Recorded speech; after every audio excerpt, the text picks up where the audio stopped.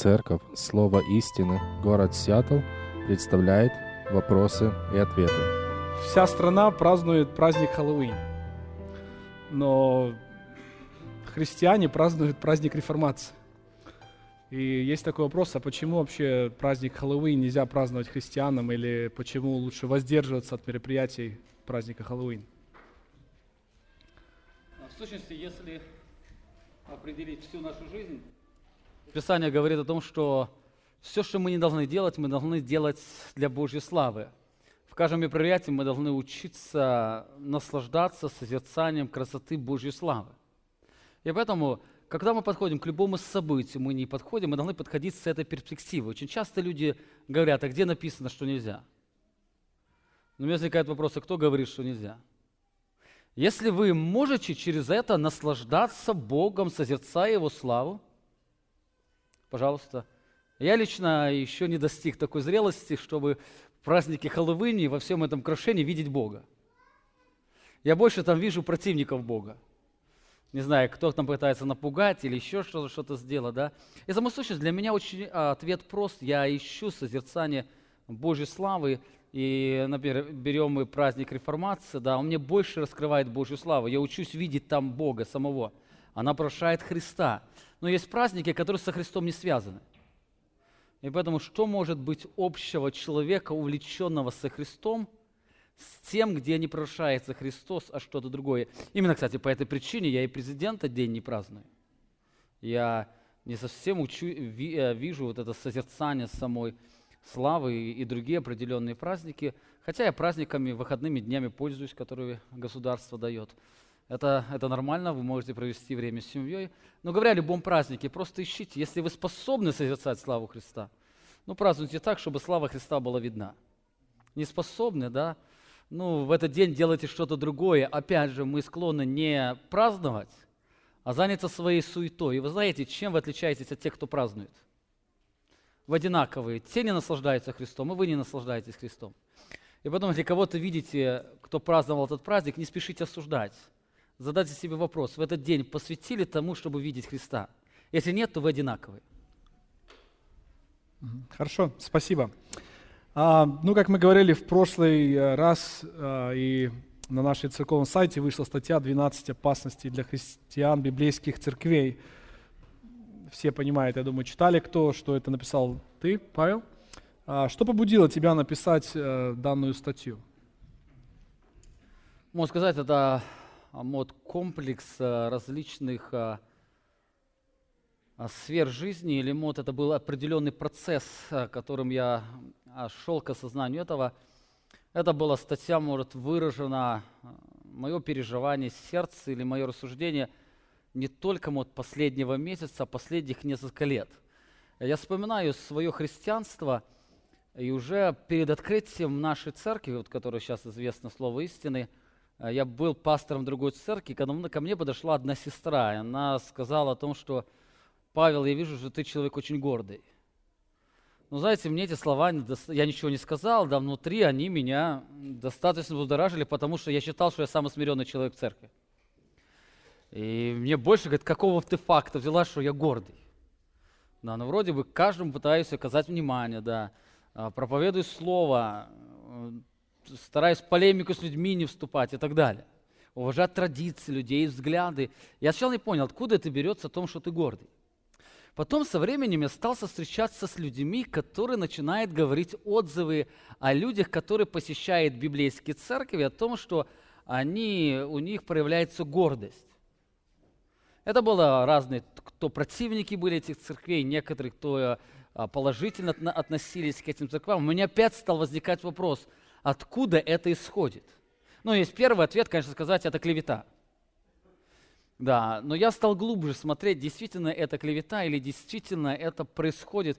Потом в какой-то момент я стал сам эти моменты ощущать. Я разговаривал со многими братьями-служителями, не только Соединенных Штатов Америки, но также и с других, с кем имели контакты. В числе них это был Алексей Кузнецов, о котором мы достаточно много об этом говорили. Андрей Разуненко, с которым мы летели раз с Лос-Анджелеса сюда, в Сиэтл. Мы все 2 часа именно проговорили на эту тему. И также другими слушателями, которые задавался вновь этими вопросами. И, наверное, последний результат это было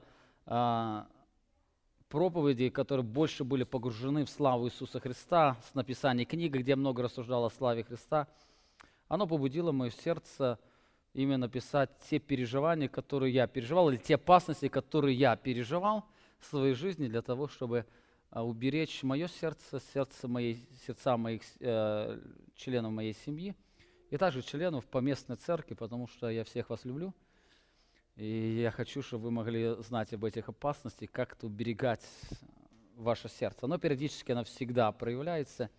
И, можно сказать, в большей степени это было поиск моего сердца на проблемы. Почему посетители или люди, которые действительно привержены библейской истине, не посещают библейскую церковь, люди, соприкасаясь с ними, они переживают это такое состояние превозношения или гордости. Почему люди, которые соприкасались со мной, они переживали это ощущение. И оно привело к этой статье, где дается рассуждение, описывающее мое сердце. Это, кстати, там описывается не только то, что я прошел, а то, что я могу и сейчас проходить, тем, над чем я борюсь, на что я обращаю особое внимание в своей жизни. Хорошо, спасибо. Ты также вот в этом заглавлении ты писал для христиан библейских церквей. Вопрос такой, какую церковь можно назвать библейской? Или чем библейская церковь отличается от небиблейской церкви? Ну, ответ прост. Библейская церковь наша, а все остальные, разумеется. Ну, это не так. Я там даже дал чуть определение, да. Нужно ясно понимать, когда я говорю библейская церковь, я не имею в виду церковь, которая придерживается реформаторского богословия. Хотя, мне кажется, трудно быть библейским и не придерживаться реформаторского богословия, да, но не это критерий. Я знаю церкви, которые придерживаются армянского богословия, и они также их можно назвать библейскими. Библейская церковь – это церковь, где проповедуется слово, и люди пытаются или стремятся жить по слову, где все равно Писание является авторитетом. Кстати, синонимом раньше было слово «библейский», это было слово «баптист». Потому что у баптистов был главный принцип – только Писание. Это не 5 принципов реформации, а 7 принципов баптизма. Оно начинался с только Писания. Именно там провозглашалось Писание, которое определяет всю жизнь или все служение церкви. Другими словами, все баптистские церкви должны являться библейскими. Но это по определению или то, что должно быть, сегодня можно сказать, а то, что не совсем так, сегодня можно встретить американские баптистские церкви, которые исповедуют о том, что могут быть однополые браки. И тоже они называются баптистами, но мы понимаем, это уже не библейские баптисты. То есть библейские церкви – это церкви, которые пытаются жить библейской истиной, и которых проповедуется библейская истина. Поэтому, думая о библейской церкви, не думайте только о нашей церкви. Это касается окружающих церквей, которые вокруг нас. Хорошо, спасибо. Еще такой вопрос. На твой взгляд, не дискредитирует ли эта статья библейские церкви? Ну, с одной стороны, оно может показаться. Я, когда встречался с пасторами, которые не совсем, может, так поддерживают нашу церковь, и когда они встречались с этой статьей, они всегда у них улыбка на лице. Да, оказывается, и у вас проблемы бывают. Да, и там. А мы-то думали, а люди говорили. Да, но представь себе, когда мы говорим о библейской церкви, более опасно думать, что в библейской церкви опасности нету. Но представь себе, какой был бы доктор, если человек пришел, и он обнаружил у него злокачественную опухоль, которая может привести человеку к большой трагедии. Но он просто для того, чтобы как-то не огорчать человека, не дискредитировать что-то, он просто решил об этом ему не говорить. Оно будет благо? Совершенно нет. То же самое, нам нужно понимать, что в библейских церквах люди также подвержены очень многим различным опасностям. Можно сказать, библейская церковь – это не инкубатор, куда люди попали, и они теперь застрахованы от всего этого мира. Кстати, вы, когда выходите за двери этой церкви, вы, наверное, точно так же встречаетесь с искушениями, которые встречаются другие люди, которые даже могут посещать не библейскую церковь. Такие же искушения, такое же давление мир происходит. Вы точно так же боретесь со своими мыслями, когда находитесь на библейской проповеди. Вам точно так же бывает порой трудно слушать проповеди, особенно когда сердце не готово. То есть эти опасности, они подстерегают каждому из нас. И когда апостол Павел пишет: «Смотрите, братья», например, чтобы кто не влек вас в философию, он к кому обращается? Братьям, то есть к верующим людям библейских церквей. То есть, по сути, да, мы должны понимать, и мы не должны защищать библейскую церковь, говоря о том, что там не будет опасности. Наоборот, когда мы приходим в библейскую церковь, мы должны понимать, даже в библейской церкви есть опасность. И просто присутствовать в этой церкви – это еще не все. Для того, чтобы жить настоящей жизнью, нужно не только присутствовать, но нужно самому учиться жить созерцанием славы Христа, который уберегает от этой опасности. Именно поэтому я не думаю, что она дискредитирует библейские церкви, оно наоборот делает нас более бдительными, помогая нас видеть главный фокус или главное стремление библейских церквей. Некоторые, прочитав эту статью, они могут так или по приколу, или как-то по-другому говорят: а может, нам не стоит в библейскую церковь ходить? Ну, вы знаете, если в библейской церкви такие опасности, то не в библейских церквах. То вообще зачем ходить в библейскую церковь, то там вообще никакой жизни нет. Представьте себе, да? Быть живым – это всегда подстерегаться опасностям. Но быть мертвым лучше. Ну, конечно, для мертвого нет опасности, он все равно мертв. Опасности для живых. И поэтому живые люди находятся в библейских церквах, потому что только Библия определяет жизнь, или Христос определяет жизнь, которая приходит через Писание, но точно так же там есть опасности. Я думаю, это даже высшая мера гордости, если сказать, что мы без изъяна, мы совершенные, мы уже здесь вот поняли, как нужно жить христианской жизнью. Кстати, это точно так же не работает, когда мы говорим: приходи в нашу церковь, у тебя все изменится. Не обязательно. Кто-то пришел, ничего не изменилось. Может, стало хуже. А может, стало еще хуже. Потому что он стал считать, что у него все изменилось, когда ничего не изменилось. Да, нужно понимать, не библейская церковь спасает. Если человек не стал жить Евангелием славы Иисуса Христа, и библейская церковь не поможет. Библейская церковь, она служит благословением, она создает атмосферу, где люди могут жить славой Иисуса Христа. Но само присутствие еще не является гарантией, что человек сам начнет жить Христом. Хорошо. Теперь такой немного большой вопрос. Как бороться с неоправданными или с несбывшимися благочестивыми желаниями? Ведь в своей жизни мы должны ожидать изменения в жизни близких людей, например, в жизни супруга, детей или друзей. Если мы не будем реагировать на их духовную незрелость, не будет ли это отражать наше равнодушие к их духовной жизни? Да, кто читал статью, вы помните, я в статье писал о неоправданных желаниях, которые часто мы соприкасаемся. То есть мы побыли на конференции, например, муж с женой побыли на библейской конференции, и жена услышала о том, какой должен быть муж. Она вернулась домой, и теперь она ожидает, что муж станет таким. Кстати, она еще мечтает на вторую конференцию отправить. Если увидела изменения в муже, положительную сторону, думает, если 2-3 конференции, то муж точно станет таким. Но проходит время, и замечает, что муж не становится таким, и начинается само состояние внутреннее хуже, чем предыдущее, потому что тогда она свыклась с этим состоянием.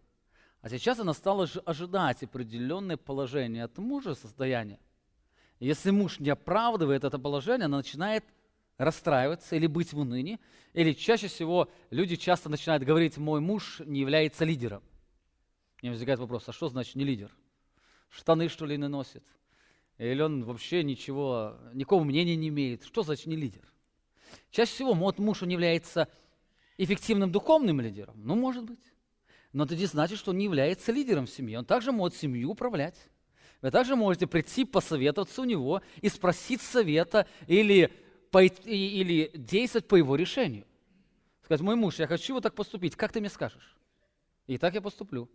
Здесь не обязательно должен быть особым духовным лидером. И здесь возникает вопрос. Когда я в статье писал, вся проблема заключается в том, что на библейских конференциях проповедуется образ Христа, а не мужа. Это к образу, к которому муж должен стремиться, а не тем, кем муж может стать. Вы, дорогие жены и дорогие мужья, вы должны знать, ваши жены на этой земле Христом не станут, и ваши мужья Христом не станут здесь на земле. это туда, куда они будут двигаться. И вот возникает вопрос, как нам научиться жить этой реальностью, когда мы знаем определенные ожидания, какие должны быть дети, какие должны быть мужья, жены, друзья и так далее. Как научиться жить? Если мы от них ничего не будем ожидать, то нам будет казаться равнодушием,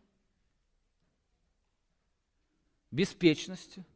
Но если мы от них будем ожидать, то мы часто будем приходить в разочарование, потому что они не всегда способны это достичь. Вот возникает вопрос, как этого достичь. Но самый первый принцип, нам нужно признать, это не образ, которым он должен стать, это образ, к которому он должен идти. То есть, когда мы говорим о детях, у нас есть уже образ послушных детей. Знаете, какой это образ? Образ Христа не меньше.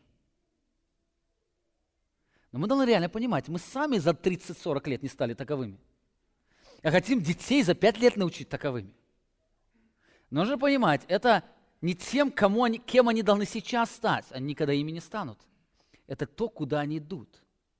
И вот когда я начинаю наблюдать этот процесс, который происходит в жизни моего ребенка или в жизни моего супруга, оно приносит мне наслаждение. То есть я вижу, есть этот определенный процесс, которым человек растет. Более того, часто бывает неоправданное желание по отношению к самому себе. Человек, он нарисовал образ, каким он должен быть стать, и понимает, то мысли у него не такие. Кстати, это было с Мартином Лютером. Помните, да, мы не раз говорили здесь об этом. Он пошел, исповедовался, вышел из исповедальни, опять куча грехов вспоминался, там еще мысли разные поприлезли, там еще что-то вспомнил. Он опять побежал в исповедальню, часами исповедовался, опять вышел, опять то же самое состояние, он опять туда бежать, пока священник оттуда не убегал. Что его освободило от этого? Не то, что он стал другим, а то, что он пошел к престолу Божьей благодати. То есть он стал понимать, я таким никогда не могу стать. Мне нужна Божья благодать. То же самое, я понимаю, мой ребенок никогда таким не может стать. Что ему нужно? Ему нужна Божья благодать, которая переходит через что? Через процесс познания Бога. Поэтому в своей жизни я больше упор делаю неопределенную христианскую мораль.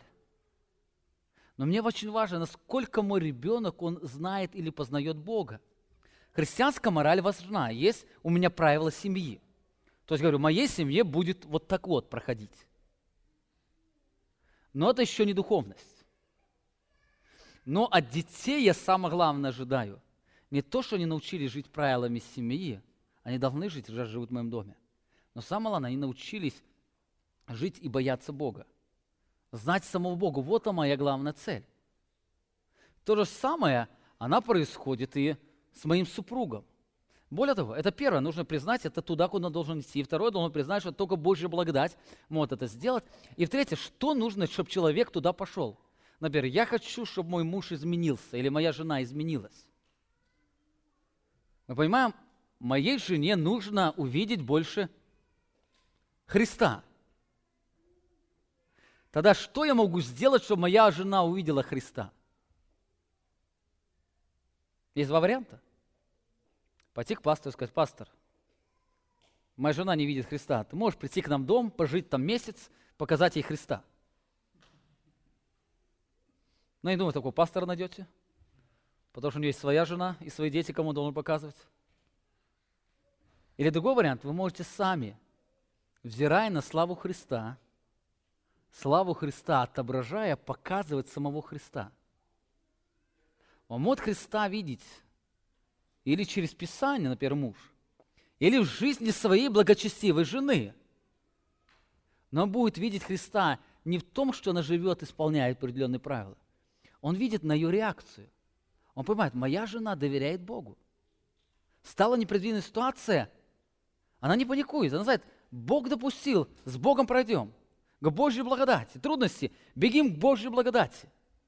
И когда эта атмосфера создается, сама атмосфера семьи начинается рушиться. Вся проблема наших семей заключается в том, что мы хотим, чтобы Христом стал кто-то в нашей семье, но не мы сами. Хотим мы видеть изменения. Мы должны знать, туда идти и должны изменять. Кстати, еще возьму несколько минут, чтобы это пояснить. Знаете, в Священном Писании, говоря о семье, есть два повеления. Жены повинуйтесь мужьям и дальше к мужьям. Вы, кстати, не задавались вопросом, почему начинается повеление жен? Но некоторые умные говорят потом, что больше проблем от женщин. Но не так. Я бы больше сказал. Повеление к женам написано не для жен. Оно написано для мужей. Там написано, жены повинуйтесь мужьям, и слово «помянуйте» стоит среднего залога. То есть жены должны сами оказывать на себя влияние, чтобы повинуться мужьям. Это о чем мужьям говорит? Мужья, ваша роль – помочь женам повиноваться вам не по вашему приказу, а то, что их желание сердца стало повиноваться вам. И дальше следующее повеление апостол Павел и Петр пишет, как мужья должны это добиваться. Мужья, любите своих жен, как Христос возлюбил церковь. Христос хочет, чтобы вы ему повиновались. И смотрите, какой он процесс, долгий процесс, у вас не получается, он с вами работает.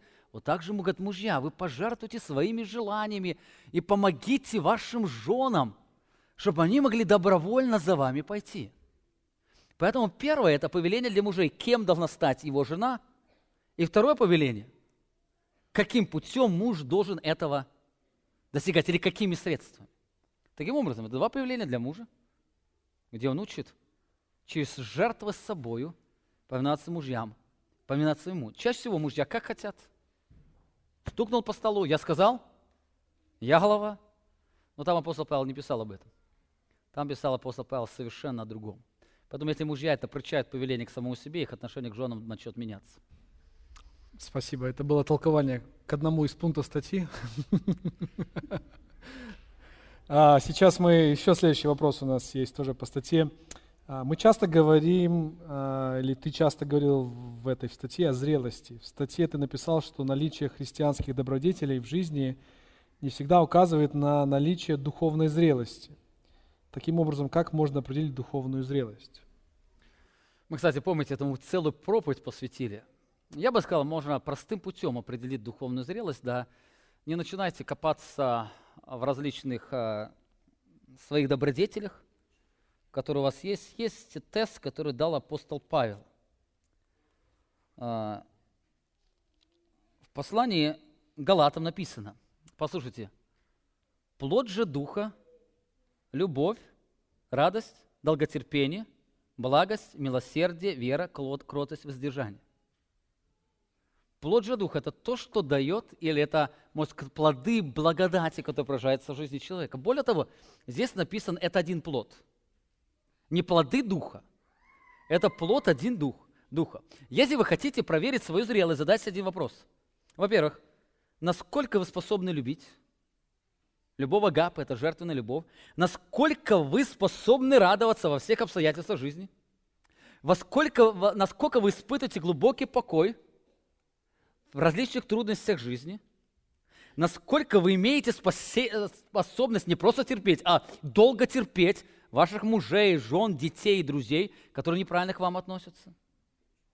Насколько вы милосердны? Насколько вы воздержаны? Вот когда в совокупности ответите на каждый вопрос и по самому низшему определите свою зрелость. Если у вас все есть, а нету воздержания, вот по воздержанию определяйте свою зрелость. Ну не может, конечно, все быть, а воздержание не быть, потому что это один плод. Если у вас Дух Святой проявляется, вот насколько он проявляется, весь этот плод, он будет проявляться. Поэтому не нужно проявлять свою зрелость по своей дисциплине. Сколько стал Библию читать, сколько стал мужу повиноваться, сколько там стал на работе правильно вести. Определите свою зрелость, насколько вы имеете правильную реакцию по отношению к обстоятельствам. Это плод Духа Святого. Если вы очень редко радуетесь, считайте, вы младенцы во Христе. Я не имею в виду о внешней улыбке, я имею в виду о внутренней радости. Если вы дома тоскуете, если вы считаете несчастным человеком, не считайте, что вы зрелый человек. Стремитесь к зрелости, взирая на Христа. Хорошо, спасибо. Как относиться к незрелости своему супругу? Например, муж замечает, что жена стала более раздражительной, или жена замечает, что муж стал меньше изучать Писание, или стал много проводить времени за новостями или фильмами за счет семейного времени? Да, это достаточно сложный вопрос.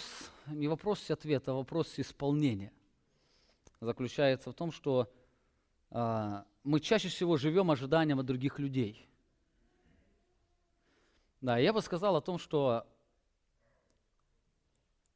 если вы видите большой недостаток, если я говорю не только вам, я говорю к себе тоже, если вы сегодня видите большой недостаток в вашем супруге или супруге, просто не начните обвинять его, а просто посмотрите на себя. Скорее всего, вы лично мало являете славы Иисуса Христа, великого Бога. И по этой причине, если вы видите определенные трудности, которые идут, да, вам нужно обратить внимание, насколько через вас является слава Иисуса Христа.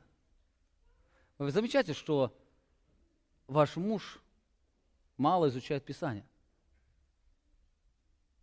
Это, я бы сказал, это большая проблема. Это не маленькая проблема, большая проблема, потому что в его жизни какие-то проблемы идут, потому что зрелый человек, он будет стремиться к Божьему Слову. Но знаете, вы просто его не можете заставить, вы можете сделать его законником. Он глупый, потому что мудрый он, дорожит временем, познает Бога. Но его мудрым может сделать только познание Бога. То есть ему надо явить славу Иисуса Христа. Поэтому, когда я начинаю замечать негативные поступки своих детей, своей жены и супруги, да, я должен больше обратить внимание, посмотреть, насколько я лично являю славу Христа. Это самый первый момент. Второй момент. Можно просто поговорить, но опять, после анализа себя, можно просто поинтересоваться, почему это происходит. Не почему ты не изучаешь Писание. Слушай, я заметила, ты стал редко изучать Писание. Может, какие-то трудности появились? Или времени не хватает? Или какие-то переживания тебе трудно? То есть она совершенно создаст другую атмосферу. Вы не пытаетесь учить. Вы пытаетесь помочь ему увидеть. Он стал много новостей проводить, да. Можете просто подойти и спросить, слушай, я, может, что-то не знаю, мы, наверное, живем в мире, где сейчас сильно ужасно, нужно нам знать каждое мгновение. Можешь мне рассказать, я тоже хочу знать, в каком мы мире живем. Да, а то некоторые смотрят фотки президентов и не знают, что это президенты вообще страны, которые будут избираться. Может, расскажи что-то, может, завтра землетрясение будет или тут что-то. Почему ты так увлечен каждый день новостями? Наверное, что-то серьезное происходит. То есть попытайтесь спокойно поговорить, но это после только самоанализа, который вы сделаете себе, и попытаетесь учиться отражать славу Христа. Хорошо, еще несколько вопросов по благодати, которые ты сегодня проповедовал. Если все по благодати, то как нам относиться к повелениям Нового Завета? Например, жены, повинуйтесь своим мужьям, или любите друг друга, или возлюби Бога всем сердцем твоим и так далее. Но нам нужно относиться очень серьезно. Если Бог сказал, то Бог и спросит. То есть все повеления Нового Завета, они говорят о том, что мы их должны исполнять. Должны исполнять. И мы должны очень серьезно относиться к каждому повелению Нового Завета. И, кстати, Ветхого Завета. Просто в Ветхом Завете нужно различать. Есть моральный закон, есть церемониальный закон и есть гражданский закон. У нас сегодня гражданский закон изменен в какой-то степени. Определенно. Да, но все равно много общего есть. В израильском гражданском законе за смерть что человека должны были делать? За убийство убивать, смерть. Кстати, в нашем законе примерно подобное законодательство. Да? Если человек убил специально, умышленно, то что за это может грозить? Смертная казнь. Некоторые говорят, смертная казнь это не по-христиански. По-библейски. Что Бог сказал? Возмездие за грех – смерть. И Бог в Израиле наказывал. Конечно, не всегда были судьи справедливые, не всех наказывали смертью за смерть. За прелюбодейство была смерть. Кстати, наш закон еще проще. Да, здесь прелюбодея вообще не наказывают, только наказывает тот, кто оказал насилие. А там даже и насилия не было. И опять это был гражданский закон, за это была смерть. Бог повелел, чтобы оградить страну от всякого нечестия. Есть и моральный закон. И Бог всегда к закону относился всегда одинаково, как сегодня говорил. Поэтому любое повеление, которое мы читаем в Священном Писании, оно является прямым повелением для нас, и мы должны к ним очень серьезно относиться. Не читайте, о, это Ветхий Завет. Нет, если это Бог раскрывается, это Бог. Поэтому нам нужно серьезно относиться Хорошо. ко всем повелениям. Еще такой вопрос по поводу благодати. А как совместить Божью благодать и ответственность человека в практическом освящении? Должны ли мы что-то делать или просто должны сидеть и ждать, пока Господь совершит свое действие? Может быть, это продолжение вопроса, да, или ответа, да? В чем наша ответственность человека? Если мы говорим Божья благодать, ответственность человека. Ответственность человека очень ясно говорит о том, что мы должны исполнить. Это касается как верующего, как неверующего человека. Тот человек, который не исполнил, он что будет сделано? Что будет с ним сделано? Он будет подвержен суду. То есть он нарушил закон, он полностью ответственен за то, чтобы исполнить. Но теперь у нас остается два варианта. Или вы исполняете сами, или вы, понимая свою нищету, бегите к престолу Божьей благодати. Здесь нет то и то вместе. Я бегу к Божьей благодати и сам пытаюсь исполнить. Или пытаетесь сами сделать, или бегите к Божьей благодати. Например, написано, жены, повинуйтесь мужьям. Жена говорит о том, что она понимает, что просто так повиноваться можно. Но там написано, как Господу. Или во всем. Реально, какая жена может во всем повиноваться своему мужу, как Господу? У нас есть такие женщины в зале? Тогда я вам прямо скажу, вы достойны ада. И у вас есть два варианта. Завтра бежать, пытаться опять быть послушным. Или сегодня бежать к Божьей благодати и говорить, Господи, я знаю, Ты повелел мне быть послушной женой, но я не могу такой стать. Поэтому прошу Твоей благодати, даруй мне стать таковой. Более того, я знаю, что Твоя благодать приходит через познание Тебя. Я буду учиться всегда видеть Тебя. Вы помните, очень хорошо написал об этом апостол Павел в послании к Коринфянам, 3 глава, 18 стих. Мы же открытым лицом, как в зеркале, взирая на славу Господню, преображаемся в тот же образ от славы в славу. Я когда-то говорил, там есть средний залог. То есть мы, взирая на славу Господню, это средний залог, и преображаемся в Божью славу от славы в славу, то есть преображаемся, это пассивный залог. Другими словами, он говорит, мы мотивируем себя для того, чтобы нам видеть Бога, а Бог, раскрывая славу Христа, Он изменяет нас, делая нас подобными Иисусу Христу. Другими словами, что вы можете сделать, чтобы стать похожим на Иисуса Христа? Не в делах, а в вашем характере. Кто сегодня может изменить свой характер? Если никто, то вам нужно бежать в Божью благодать. Нет, мы можем научиться исполнять определенные правила, но при этом мы похожи на Христа не станем. А чтобы стать похожим на Христа, нам нужно бежать в Божьей благодати. И в сущности, это и есть. Мы ответственны, чтобы исполнить. И когда я осознаю, что я ответственен и не могу, тогда я начинаю бежать к Нему. И вот этом сущность только благодать. Только благодать, ответственность человека, это не выражается в том, надейся на Бога, на Божью благодать, и сам давай, не плашай. Нет. Я осознаю, что абсолютно невозможно мне это сделать.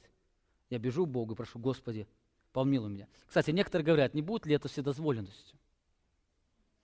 Я осознаю, что я этого не могу сделать, да, и поэтому я буду сидеть, пока Бог что-то со мной не сделает. Совершенно нет. Потому что если вы будете видеть святого Бога, вы реально будете дрожать от страха. Посмотрите, Исаия, когда увидел Бога, благочестивый человек был. Что он сказал? Горе мне. Если вас это приводит к вседозволенности, просто признайте один фактор. Вы не видите или не знаете святого Бога. Как мы поем в песне, сначала ты внушила страх, а затем дала покой. Вот я вижу Бога, Он вселяет меня в страх, потому что я понимаю, я ничего не могу сделать, чтобы оправдаться. Я бегу к Его благодати, которая меня оправдывает. Хорошо, спасибо. У нас время уже почти уходит, но еще пару вопросов. В 8 главе книги «Деяния святых апостолов» сказано, что на верующих из Самарии сошел Дух Святой после возложения рук, но на Евнуха и дом Корнилия Дух Святой сошел без возложения рук. Вопрос: когда сошествие Духа Святого связано с возложением рук или нет? Если да, то кто должен возлагать руки? Если нет, то почему Филипп ждал апостолов из Иерусалима для возложения рук? Вы знаете, в Священном Писании, в книге Деяний есть эти примеры, да, когда были возложения рук, когда Филипп пришел благовествовать, и там покаялись, они ждали апостолов, чтобы возложили руки, да, но были в доме Корнилия, Дух Святой сошел, еще Петр не ожидал, когда он сойдет, он там не знал, что призывать, покаяние, не призывать, к чему призывать. И также другие есть примеры, когда Дух Святой не сошел. Но есть примеры, когда люди возлагали руки, чтобы сошел Дух Святой. И сегодня возникает вопрос, когда сходит Дух Святой? Но самое первое, нам нужно признать, Дух Святой сходит тогда, когда Бог решил. Второе, нам нужно признать, что возложение, сошествие Духа Святого не связано с возложением рук. Сошествие Духа Святого, оно связано с Божьей работой возрождения человека. Дух Святой возродил человека, то есть Он поселился в него. Те книги, те истории, которые мы находим в книге Деяний, оно имеет свое отношение, оно связано с развитием церкви. Кстати, когда Филипп пришел в Самарию, там люди покаялись, и потом они ожидали апостола, для того, чтобы апостолы пришли, возложили руки на них, и сошел Дух Святой. Это было свидетельством единения церкви. Другими словами, иудеи с самарянами не сообщались, у них были две различные религии, можно сказать. Хотя они питались поклоняться одному Богу. И Бог создал церковь, она создалась в Иерусалиме, и стала распространяться. И это событие, оно показало, что церковь Самарии, она едина с церковью, которая в Иерусалиме. Но впоследствии мы читаем очень много событий, когда Дух Святой сходил без возложения рук. Но это было определенным символом как для апостолов, так и для других людей, что церковь сама едина. И что людям не нужно сначала становиться прозелитами, становиться иудеями, можно сказать, таким образом, а потом становиться христианами. Это был знак для апостолов и для тех людей. Но это, кстати, нигде не написано и не является предписанием, что Дух Святой только сходит после возложения рук во время крещения. Совершенно нет. Во время крещения мы, кстати, крестим кого в нашем баптистском братстве? Те, кто люди уже исполнены Святым Духом. Другими словами, мы крестим возрожденных людей, а возрожденные люди имеют Духа Святого? Имеют. А если не имеют Духа Святого, какой еще Дух Святой будет на них сходить? Если он только есть. Один Дух Святой. Это молитва благословения. Оно опять связано с традицией того времени, Первой апостольской церкви, да? Но опять оно связано с молитвой благословения. Дух Святой сходил на людей и сходит на людей при возрождении. Кто Духа Христова не имеет, написано, тот не его. А кто Дух Святого имеет, тот имеет вечную жизнь. Рожденный человек имеет Духа Святого, значит, он исполнен или крещен Духом Святым. То есть на него сошел Дух Святой. Хорошо, спасибо. И последний вопрос. Недавно вышла книга твоя «Евангелие славы Христа». Несколько вопросов по поводу этого. Что побудило тебя написать эту книгу? Ну, если так посмотреть на свою жизнь, я недавно так анализировал, в сущности, это является результатом непреодолимой Божьей благодати.